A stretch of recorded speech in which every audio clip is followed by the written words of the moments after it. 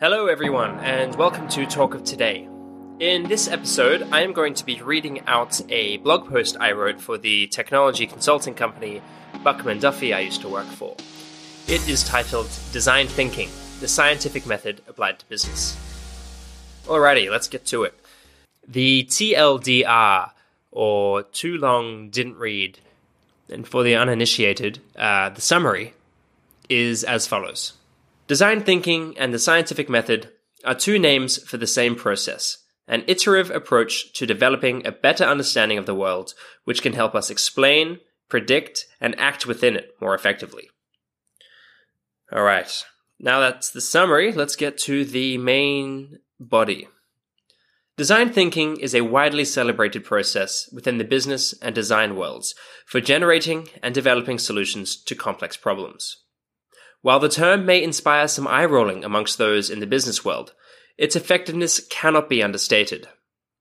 According to the Digital Tome of Truth, Wikipedia, the term design thinking was first coined in the 1960s and probably went mainstream in 2005 when it was integrated into Stanford's D-School as a formal method. These days, you would be hard-pressed to find a consulting website that doesn't include design thinking in their arsenal of jargon. While it seems to be widely known that design thinking is a highly effective method, the reason why doesn't seem to be common knowledge. It turns out that while it may sound like a hip new way of solving problems, the process is far older than most of its practitioners would claim. It's just been known by a different name: the scientific method.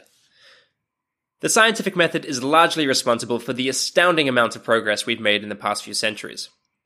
While strikingly simple, the scientific method has enabled us to go from working in a world rife with sickness, superstition, and scarcity to a time where we have a standard of living better than anyone in history could even imagine.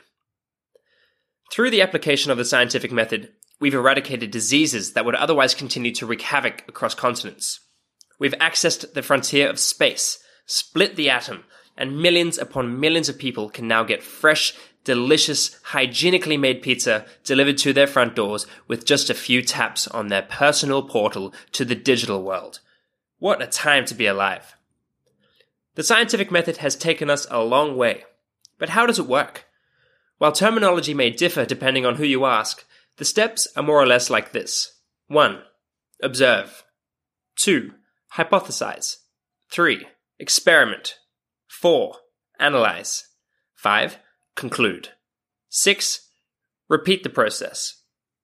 This deceptively simple process allows us to reduce the infinitely, astoundingly complex world to questions that we can answer through experimentation and observation. The data collected from these loops of inquiry is reflective of reality. It encapsulates the known knowns, unknown knowns, and unknown unknowns. What a mouthful. We can take this data, this reflection of the world, and use it to construct a model of the world, which we can then use to guide our action within it. When people think of science, they tend to think of specific categories like biology, physics, chemistry, or psychology, white lab coats, and institutions. However, science is not limited to the content you'd read in a textbook. The fact is, any time we try and understand the world as it is, even in the business environment, we are doing something scientific. Instead of trying to understand a specific biological mechanism, a chemical reaction, or unearth and further understand the structure of reality, design thinking can be viewed as a scientific method applied to problems that are more human-related.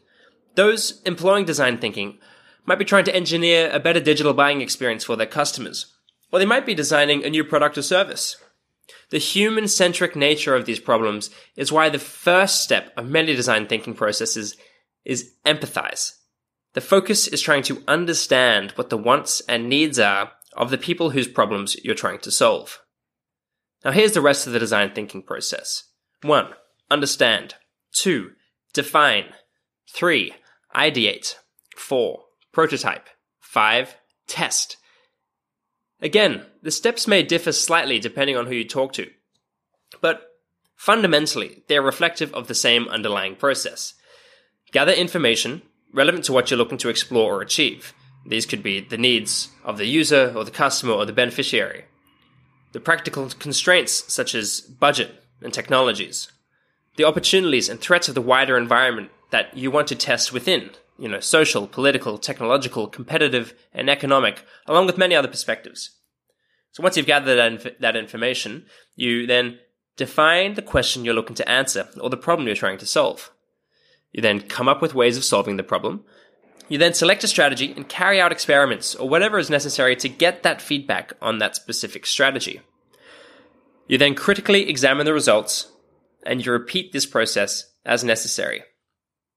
This process is iterative. It can be done as many times as is necessary to develop a working solution. Fundamentally, the scientific method and design thinking are the same process. Regardless of what we might be looking to achieve, whether it be in the traditional categories of science or the business world, the fact that we are trying to understand and navigate the world more effectively is still the case. When applying these methods to organizations, we are using the same methods of inquiry that we use in science, but the tools we can now use are not only more accessible, such as cloud, mobile, social media, and big data, but are also remarkably faster. The outcome of combining design thinking and digital technologies is that they allow us to understand the world on a level above the natural limits of our monkey brains. Data systems are no longer just expanding our long-term memory, like the record-keeping systems of Venetian merchants and 1980s mainframes. Rather, they are augmenting our cognition, genuinely helping us to understand the stories and meaning behind the data. Those that use these tools to experiment and further understand the world we live in today will thrive. Those that don't may falter. All right, and that is the end of the essay. If you would like to read it and check out the graphics that accompany it, you can do so at buckhamandduffy.com or at samhbarton.com. If you want to find the links to it, the easiest way to do so would be to go to my website, samhbarton.com, and just go to the blog or podcast section on that site, where you'll find the show notes for this piece. And that will link directly to the Buckham and Duffy site where this was originally published. So I hope you enjoyed it. If you have any feedback, or if you'd just like to have a chat about things of this nature, feel free to reach out. You can do so on my website, samhbarton.com. And that's that. So thank you for listening, and until next time.